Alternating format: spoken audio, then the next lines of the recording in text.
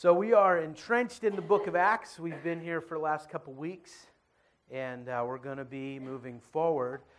We read through and looked at the first half of chapter 5. If you want to turn there, I believe it's around page 630 in the Bible in front of you, if you want to follow along.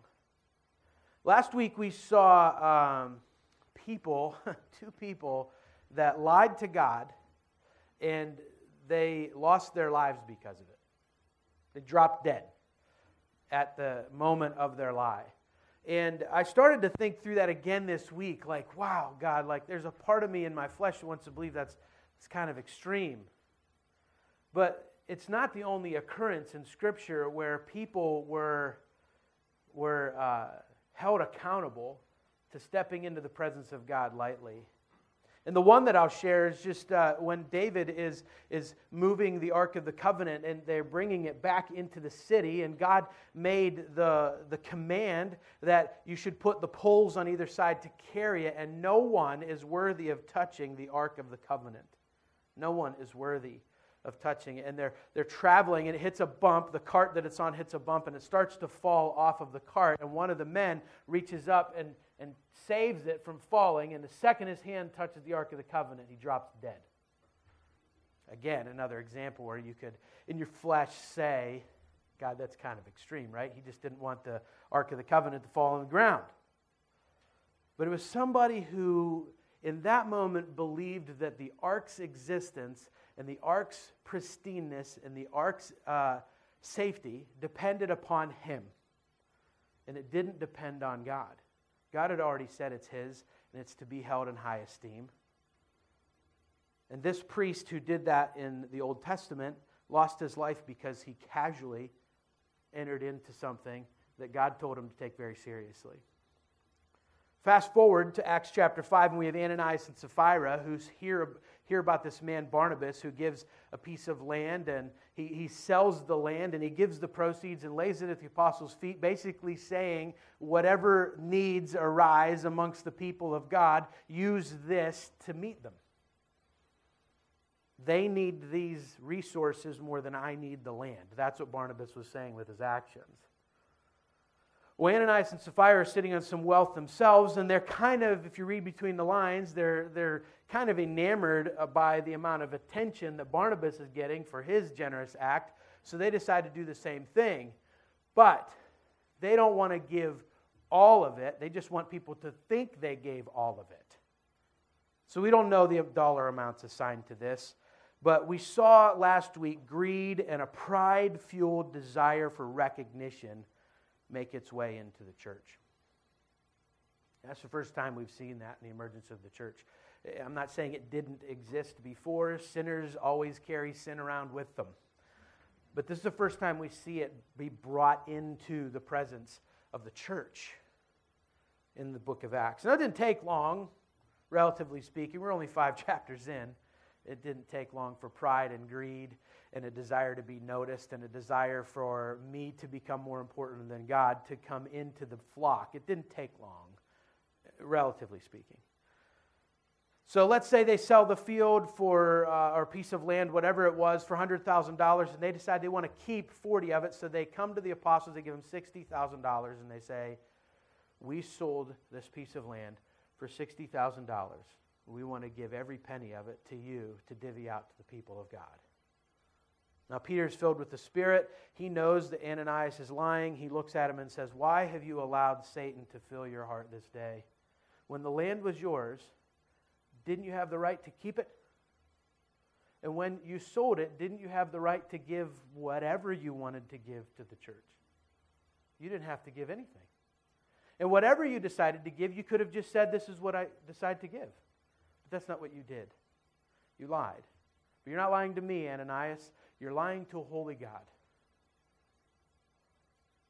And Ananias, in that moment, breathed his last breath and dropped dead. And young men came in, grabbed his body, wrapped it, took it outside, and buried it.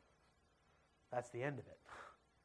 3 hours later, his wife comes in, and Peter says, I have a very important question I want to ask you, and I'm only going to ask it once. Did you sell the land that you donated all that money? Did you sell that land for $60,000? And she said, yes, that's exactly what we sold it for. And Peter says, the feet of the young men who carried your husband are waiting to carry you out too. And she dropped dead.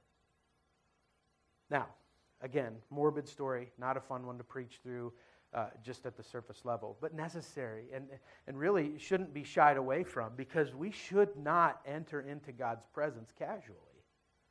We shouldn't think that we can carry our sin with us and just put it over here on this seat, and I'm going to sit on this seat, and I'm going to pretend this doesn't exist for a little bit, and then whenever I get up to leave, I'm going to grab that and take it with me. And if we're honest, that's a lot of times how we enter into the presence of God.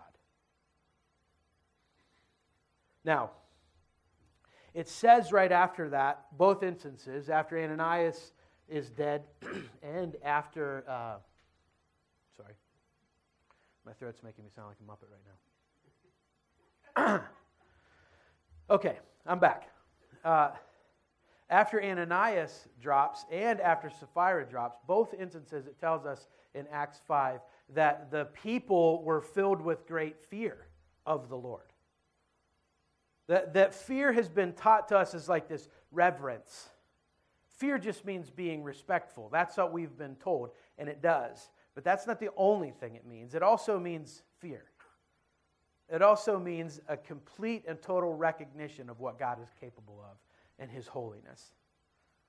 So we should enter into the presence of God with respect, yes, but also with fear of knowing what He is capable of. Remember back to whenever Isaiah was in the presence of God, the first things out of his mouth was, I'm not worthy of this experience, I can't handle this glory, kill me. Just take my life. It's too much for me to process, it's too much for me to experience. So there's a sense that what Luke's trying to get across to the reader in Acts 5, the first part, is to see the contrast of what it looks like when the church is functioning healthily and in unity and wanting the Spirit to reign supreme, and what it looks like when we lose sight of that. That's what he's trying to show us, the contrast with very real-life examples, not figurative language, very real-life examples of what happens. So, we're going to look at the rest of chapter 5 today, which comes out of a direct result. As a direct result, there's more motivation amongst the people now. There's a direct result of what's happening, what has happened, Ananias and Sapphira. So if you want to look at chapter 5, we're going to look at verses 12 through 16 first. So chapter 12, now many signs and wonders were regularly done among the people by the hands of the apostles, and they were all together in Solomon's portico. None of the rest dared join them, but the people held them in high esteem. And more than ever, believers were added to the Lord, multitudes of both men and women, so that they even carried out the sick into the streets and laid them on cots and mats, that as Peter came by, at least his shadow might fall on some of them. The people also gathered from the towns around Jerusalem, bringing the sick and those afflicted with unclean spirits, and they were all healed. Now let's just look right there, because this is direct timeline after the incident that happens with Ananias and Sapphira. So there is great fear. If you look at verse 11, and great fear came upon the whole church and upon all who heard of these things. Great fear meaning that they're hearing these stories and they're saying, whoa, we've never seen this kind of stuff happen amongst the God that the Jews have taught us about. We've never seen that kind of activity happen amongst the God that the Jews have educated us on our whole lives. So now there is audience to the gospel that wasn't necessarily audience to the gospel before, and God's going to He's going to up the ante a little bit here, because He's going to allow the Spirit of God to race through the apostles' veins, and there's going to be some amazing things that happen in their midst. But there can be some confusion here, so let's just look through this. First of all, I want to remind us that they're in Solomon's portico. That's verse 12 tells us. They were all together in Solomon's portico. So there's many signs and wonders were regularly done among the people. Now this is important for us to understand because Solomon's portico was sort of the main gathering spot outside of the temple. Do you remember what else happened right outside of Solomon's portico just a few weeks ago? The lame man was raised up and given complete health. The man who had been crippled since birth for over 40 years was in this spot. That's the first time we see a miracle happen, a miraculous healing happen in this spot through the work of the Holy Spirit in the life of the apostles. Now it's becoming a more regular occurrence in this spot, but the setting is important. Because the setting is the main gathering spot outside of the temple. This is the domain of the religious elite. And it's being overtaken by common, ordinary men. Common, uneducated, ordinary men, as the religious leaders like to call them. That's important to remember. Now, when you look at the tail end of verse 12, it tells us, and they were all together in Solomon's portico. Verse 13, none of the rest dared join them, but the people held them in high esteem. Now, this can be a confusing verse, so let's look at it real quick. You maybe have heard that or read that, or maybe you're listening to it now and you're thinking that doesn't make any sense. Who is they? Who is them? Who are they talking about? Does anyone want to admit to not understanding what this verse means? Anyone? Everyone's like, no, I'm a Bible scholar. Okay. So I had to do some reading in on this because I didn't understand the wording. I couldn't figure it out. But there are two ways to look at this passage. First of all, we need to know that the they at the end of verse 12 and the them at verse 13 is the same group. They and them is the same group. That helps us understand it. That's the first big clue to helping us get an answer.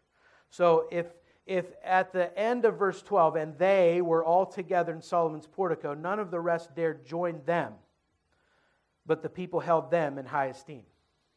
Okay, so we need to know who they were, they and them being the same person, and we need to know who the people were that held them in high esteem. Make sense? Okay, so here's the two ways that we can look at that. We can say that they and them refer to the followers of Jesus. They and them were the people who had received this gift of grace and were living in this church setting, that they were the ones that devoted themselves to the apostles' teaching, and they were the ones who were sharing their resources, and they were the ones in one another's homes, and they were the ones who were dividing things up and living this thing out. We can say that the they and them was that group of people, the ones who were the followers of Jesus. And the people that held them in high esteem would have been the people who had not received salvation yet. People who had not yet believed in this Jesus. So they were so fearful of the power of God in this moment that they didn't desire a similar fate to Ananias and Sapphira. So they didn't want to false identify with something that they hadn't committed their lives to yet. So now you've got a whole group of people that are living out this dynamic faith in Jesus, and you obviously have people by probably the scores of thousands that are on the outside looking in, and they haven't yet made the decision to follow the teachings of Jesus yet through what they're hearing in the apostles' teaching and what they're seeing in the lives of the church. So when they see them, when the people who don't yet believe see the people who have believed, they don't dare identify with them, but they hold them at high esteem. That's one way of looking at these verses. The other way that we can look at it is the they and them actually refers to the apostles themselves.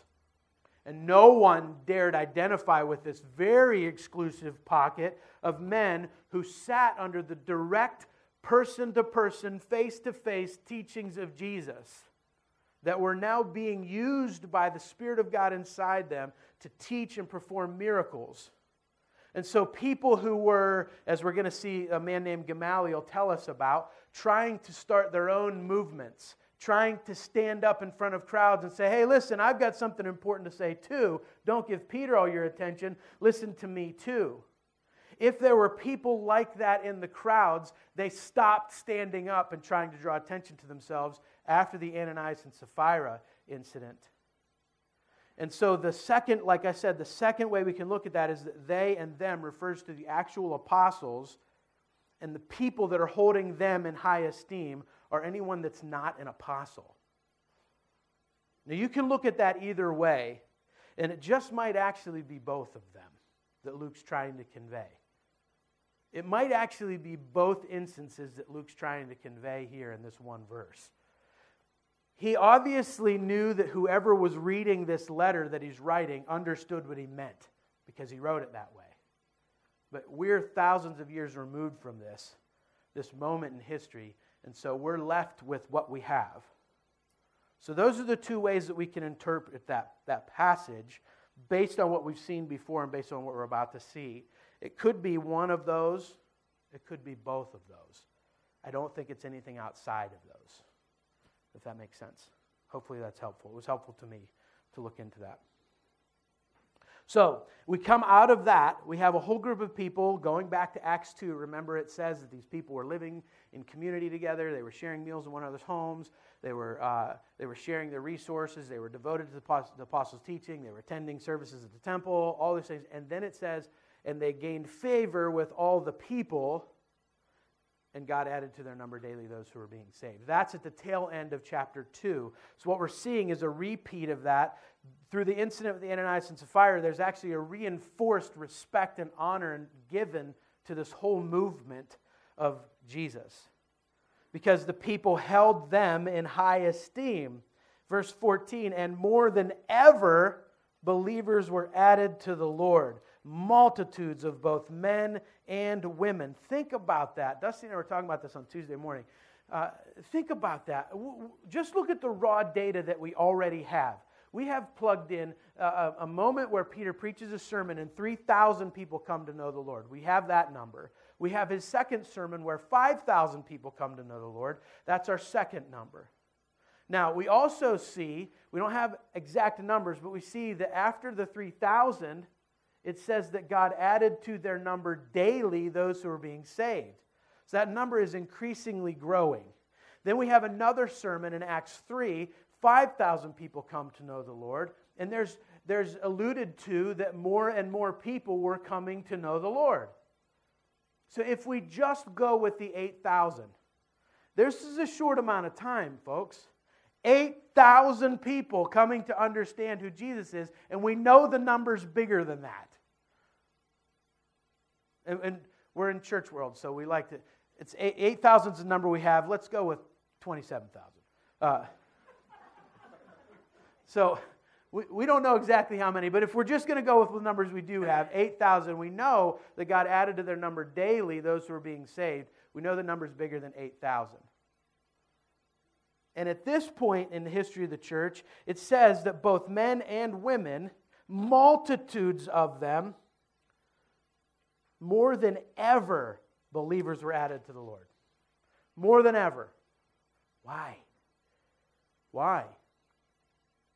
Because they saw God as an entity that was worthy of respect and reverence and was a giver to them. It wasn't just that they were afraid of him. These people who were understanding who Jesus was and were allowing the Spirit to reside in them, they were seeing grace played out.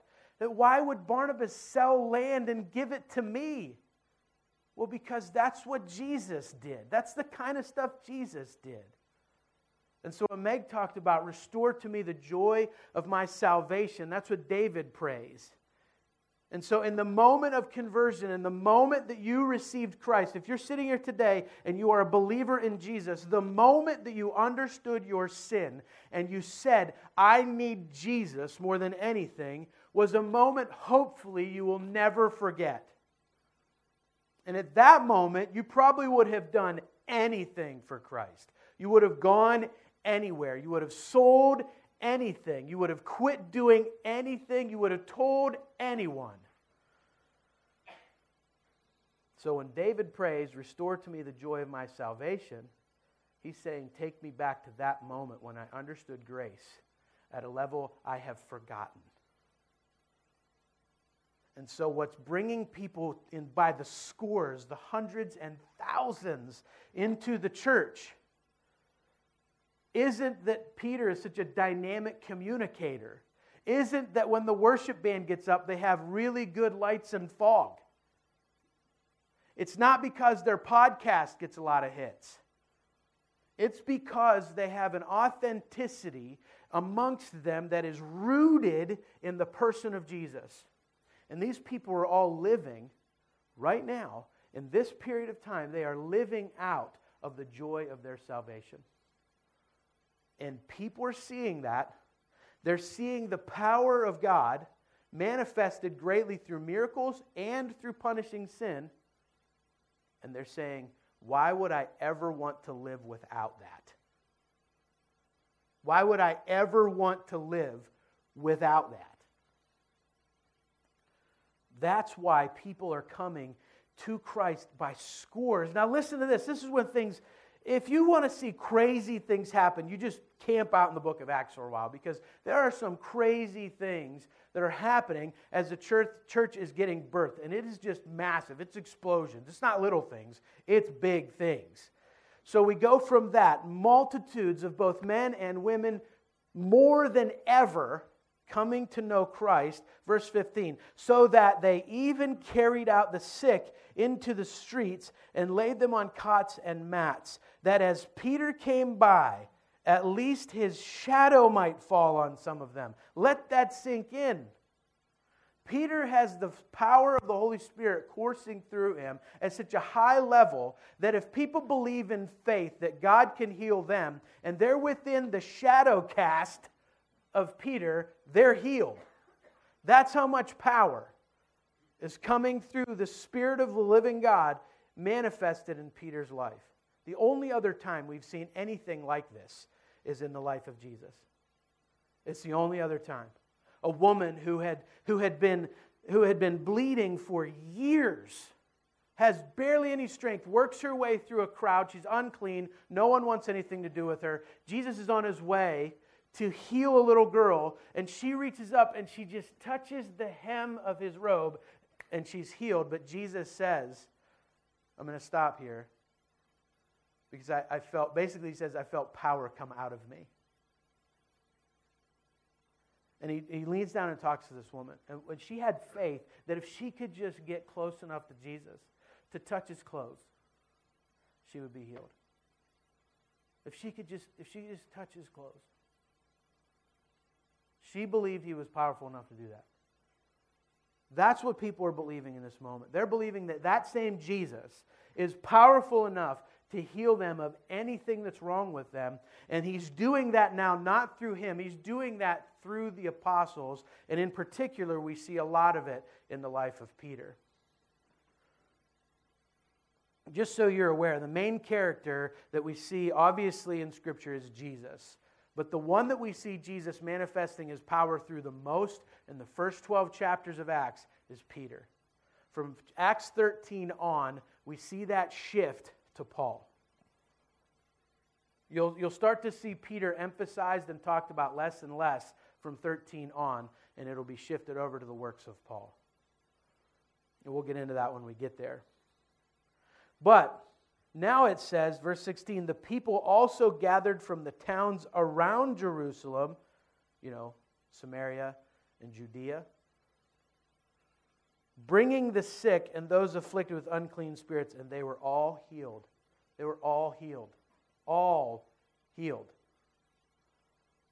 People were hearing of what was happening, and they were willing to bring cots of sick people and carry them from outside Jerusalem into Jerusalem, just to, if they could at least be within the shadow cast of Peter. They believed that the power of God was enough to heal them in that moment. And it was. So, I want you to put yourself there, because you're probably viewing this the way I view this, as a follower of Jesus. And you're saying, wow, that's amazing. That's unbelievable. I can't believe that. Those are kind of thoughts maybe running through your brain. Those are the kind of ones that run through my brain when I look at this, because I'm viewing this from the lens of a follower of Jesus. we're about to see what it looks like from the other side. The people who aren't very happy about this. And we're about to see why. So, now, quick reminder, we are seeing scores of thousands of people coming to know Christ. Most of them are finding out about Jesus because he's being taught in Solomon's portico right outside of the temple, right inside the beautiful gate, the gathering spot, the hot spot for the Jerusalem Jewish leaders of the day. This used to be their turf.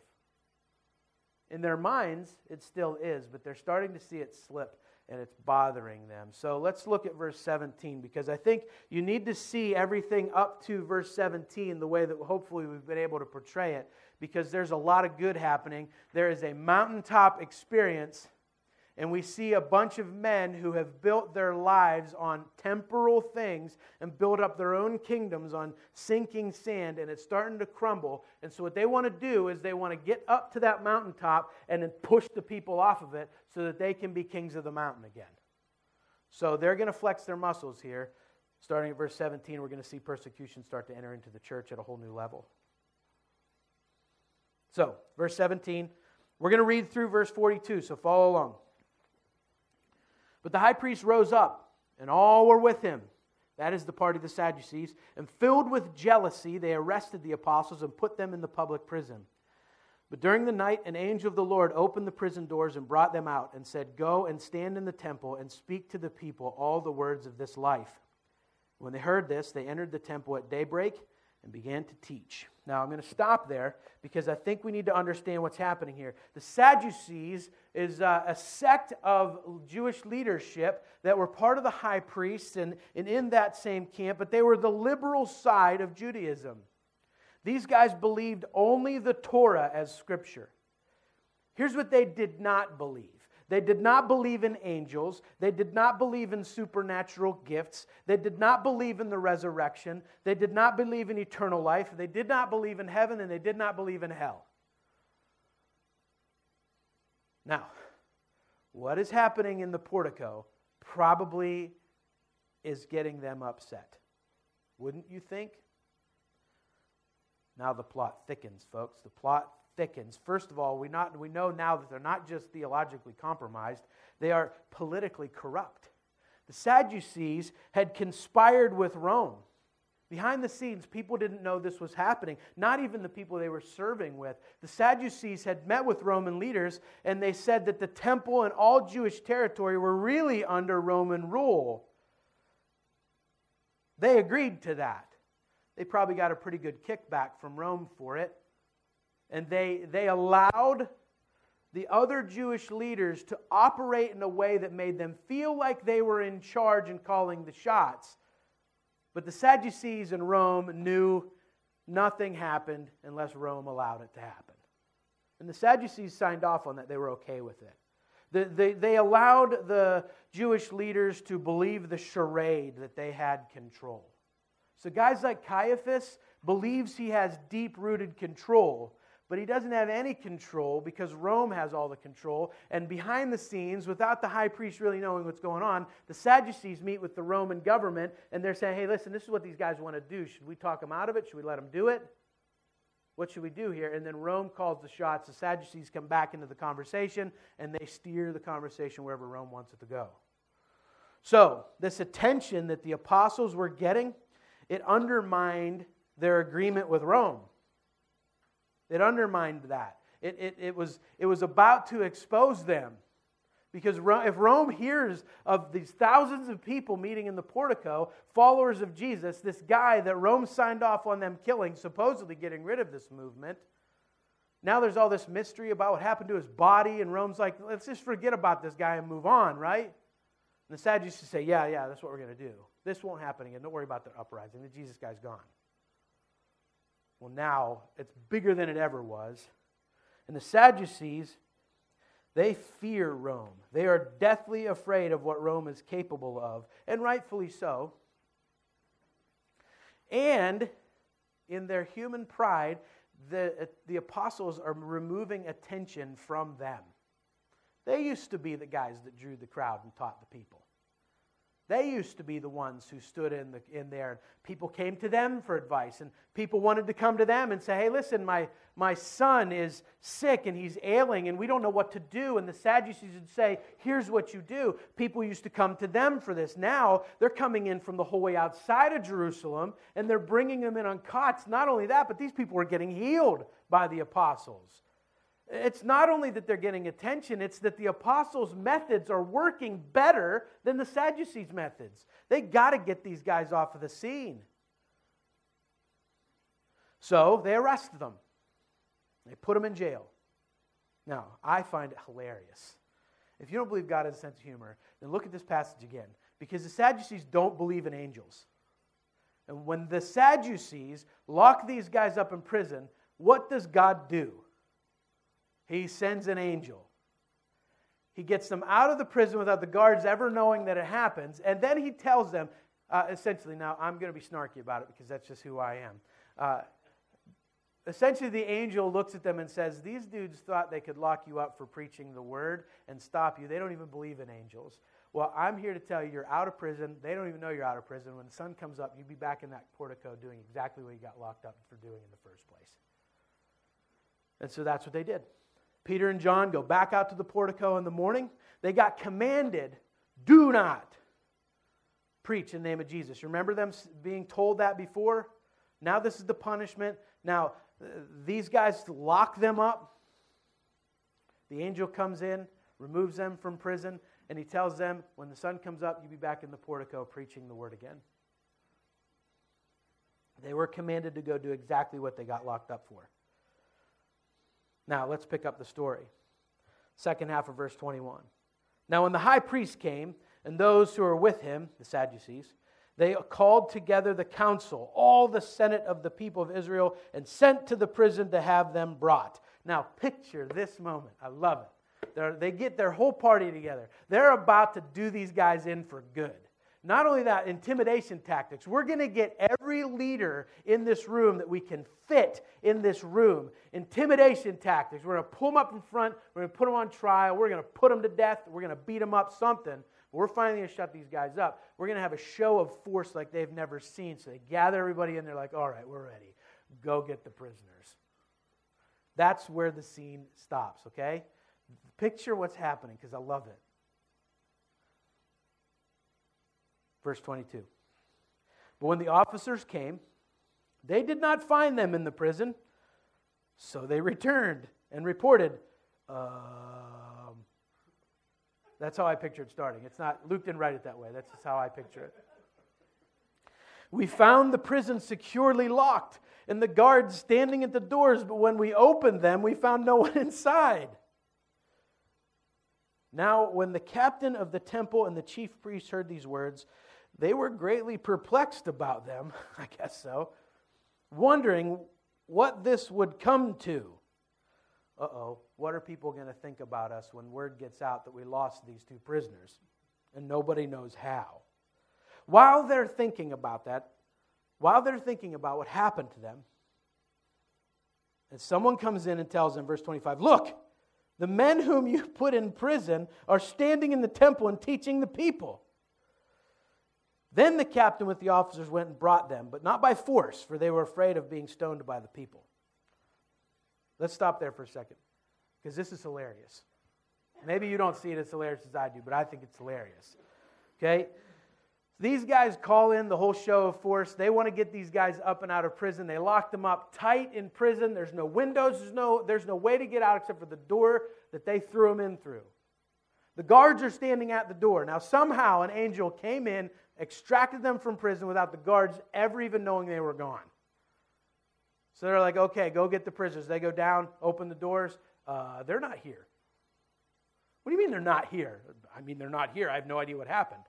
So then I picture leaders running down there looking in the prison themselves. What happened, you idiots? How did you lose these guys? Right? Now they're perplexed. Now they're trying to figure out, what are people going to think when they find out that we lost these guys? In the meantime of them trying to protect their own egos, someone comes in and says, hey guys, you might want to look out the window, because those two guys you're looking for, they're out in the portico and they're preaching again. Go get them. Get them in here. And don't make a big to-do about it either, because, as much as we want to kill them, there's a lot of people out there, and they like those guys. So get them in here. Do it quietly. So now they're trying to clean it up, and they're looking at everybody maybe isn't completely aware of the situation. Like, don't worry about it. We had this planned. This is how we wanted it to go down. It's okay. So now they're going to get down to the business, right? Verse 27, and when they had brought them, they set them before the council. Now they're finally able to do what they wanted to do in the first place, but they're already starting off they're kind of defensive, they're dumbfounded, but they got to get rid of these guys. And the high priest questioned them, Peter and John, saying, verse 28, we strictly charged you not to teach in this name, yet here you have filled Jerusalem with your teaching, and you intend to bring this man's blood upon us. Because they're preaching about Jesus, and Peter just keeps saying, he's going to say it again in about 30 seconds, which I love, but he keeps saying, this Jesus whom you crucified. He just keeps saying that. He keeps reminding the people that the guys inside the building that want to shut us up, they're the ones who killed Jesus. They're the ones who thought they could kill Jesus. And so they're saying, you got to quit talking about Jesus. We told you to stop talking about Jesus, and definitely stop telling people that we're the ones that killed him, even though we were. But Peter and the apostles answered, verse 29, we must obey God rather than men. The God of our fathers raised Jesus, whom you killed by hanging on a tree. God exalted him at his right hand as leader and Savior to give repentance to Israel and forgiveness of sins. And we are witnesses to these things, and so is the Holy Spirit, whom God has given to those who obey him. Now, I'm going to stop there and just say, this is a moment where Peter and John are going back to the original calling that was given to them in Acts 1:8. You are to be my witnesses. You remember, it's a court term. If you remember going back to that first week that we looked at this, it's a court term. You are a witness. You are to be you're going to be sworn to speak honestly. And Jesus tells them, you are my witnesses. So you are sworn to speak honestly when you go out into Jerusalem, Judea, Samaria, and the uttermost parts of the world. You are going to speak the truth about everything you've seen in me to the people. So this is hearkening back to that in verse 32 when he says, we are witnesses to these things, and so is the Holy Spirit, whom God has given to those who obey him. So when they heard this, verse 33, they were enraged and wanted to kill them. Now they're pushing all the wrong buttons with these guys, and they're okay with that. Verse 34, but a Pharisee in the council named Gamaliel, a teacher of the law held in honor by all the people, stood up and gave orders to put the men outside for a little while. He's saying, cool off, guys. I got some things we got to talk about here. And he said to them, verse 35, men of Israel, take care that what you are about to do with these men. He's telling them, you better stop and think about what you're about to do. I see it in your eyes. You are enraged and you're about to murder these men. I want you to stop and think about that. He says, verse 36, for before these days, Theudas rose up, claiming to be somebody, and a number of men, about 400, joined him. He was killed, and all who followed him were dispersed and came to nothing. After him, Judas the Galilean rose up in the days of the census and drew away some of the people after him. He too perished, and all who followed him were scattered. So in this present case, I tell you, keep away from these men, and let them alone. For this plan or this undertaking is of man, it will fail.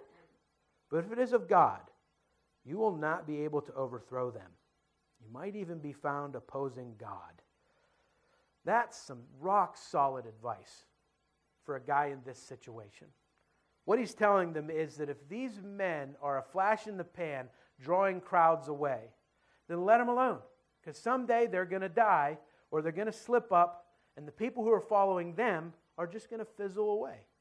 But if this is men who are truly called by God to do what they're doing, even their death won't make this go away. And you might find yourself standing in direct opposition of God himself.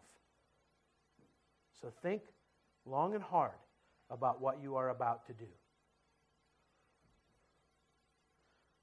Now, this guy must have had a massive amount of respect because it says that they took his advice at the end of verse 39. So they took his advice, verse 40. And when they had called in the apostles, they beat them and charged them not to speak in the name of Jesus and let them go.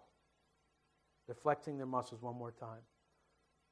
And they're saying, okay, we don't want them to speak in the name of Jesus anymore. This time, last time they let them go with the command. This time they beat them within an inch of their lives and then gave them the command again.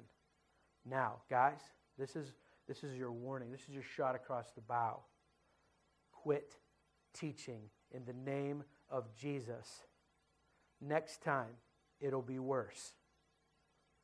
That's essentially the message that they want them to get. Then they left the presence of the council, like Dusty walked us through earlier, rejoicing that they were counted worthy to suffer dishonor for the name. What name? The name of Jesus. They counted themselves worthy to be in the same company as Jesus, because the only other person that had had these kind of threats thrown at him and the kind of beating they just received was Jesus, for the same reasons that they just got them. And they find that to be one of the most honorable positions they could ever hold. And every day, in the temple and from house to house, they did not cease teaching and preaching that the Christ is Jesus. Every day, in the temple and from house to house, they did not cease preaching the name of Jesus. So if you just track this trial here, the Jewish leaders are afraid, like I said. They see their world start to crumble. Peter and John respond with boldness, and that's exactly what they prayed for in Acts 4. They prayed for boldness, and in this moment, God gives it to them.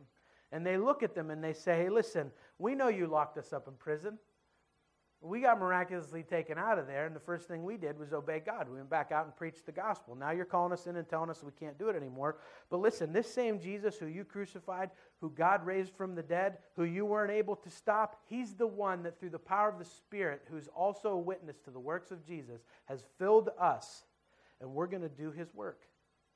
We're going to obey God before we obey you, because what you're telling us to do does not reflect what God has told us to do. And that is cause for disobedience. Did you catch that? The only time that it's right for us to rise up in complete defiance of any structure over us is when what we're being told to do is in direct defiance of what Jesus has already told us to do. The only reason they have a right to be what some could say disrespectful to their leaders is because these men's message and their commands are not reflective of Jesus, and therefore they are worthy of defiance. Not just to prove a point, but to be consistent with the message of the gospel and the power of the Spirit. So that makes them really mad, because one of the things they were confronting them on, don't speak in the name of Jesus, and stop telling people we killed him. That's really annoying. So they say, well, I love Peter's response. We're going to obey God rather than men, because the God of our fathers raised Jesus, by the way, whom you killed. Remember that part you hate me saying? It's true. You killed him. You thought you ended it. You didn't. That makes them even more angry. Gamaliel gives them some rock-solid advice. They take his advice to some extent, still flexing their muscles and trying to let these guys know they're in charge, trying to shut them up. And the apostles leave rejoicing because they are in very, very good company. You remember last week we played a video, John Piper recording, and he talked about Nate Saint and Jim Elliott waiting to go in and speak to the Aucas, and they go in and they're singing a hymn. They're singing a hymn, praising God, and by 4:30 in the afternoon, they were dead. The Aucas, who they went to share the gospel with, killed them. And Piper says, and God rescued them. God protected them. And I remember hearing that and thinking, like, These men just got brutally killed by natives they were trying to share the gospel with. How did God protect them? And he had a long enough pause in his talk for me to think those things. And before I could get to the tail end of my thought, he answers my question. And he says he protected them from an unwillingness to go. He protected them from buying a house in the suburbs and saying someone else can reach the Alkas. He protected them from their own self-preservation. That is an aspect of following and obeying Christ that is foreign to us at times because we really like being comfortable. Do you realize what we never see the apostles doing, by the way? We never see them sleeping, especially in five-star hotels. The only time we see these guys sleeping is when Jesus told them not to, by the way.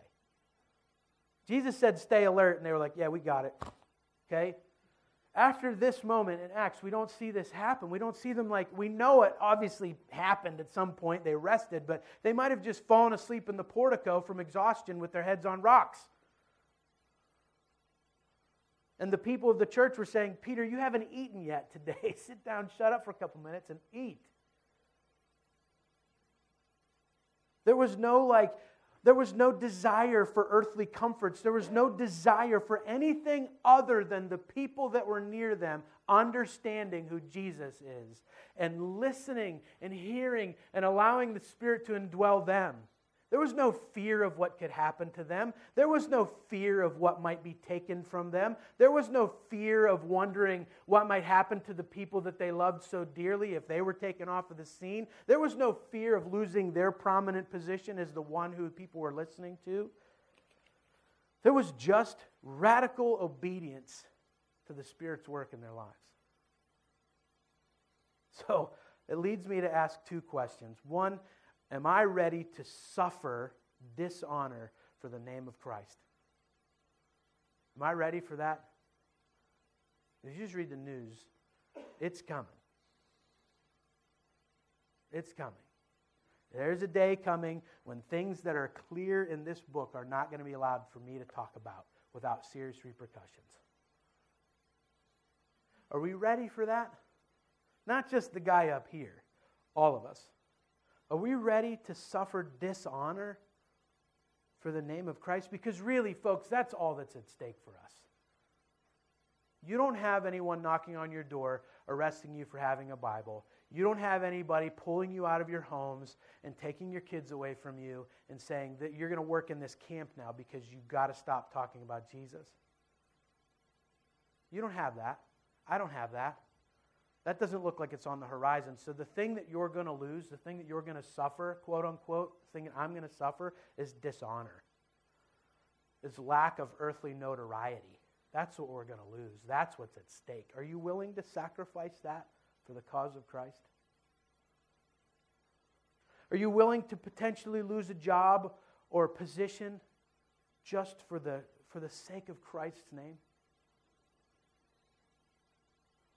See, because Peter and John said something that's remarkable to me. In the midst of this, knowing what these men did to Jesus, they look at them and said, we would rather obey God than men.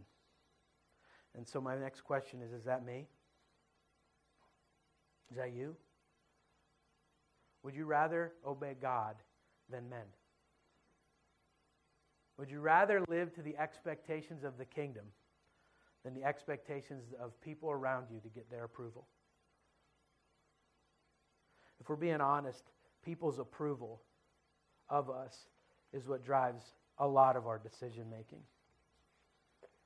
It dictates where we live, how we live, what we drive, what we wear, where we eat, what we eat, how we interact on social media. All of that stuff is really driven by what we want other people to believe of us.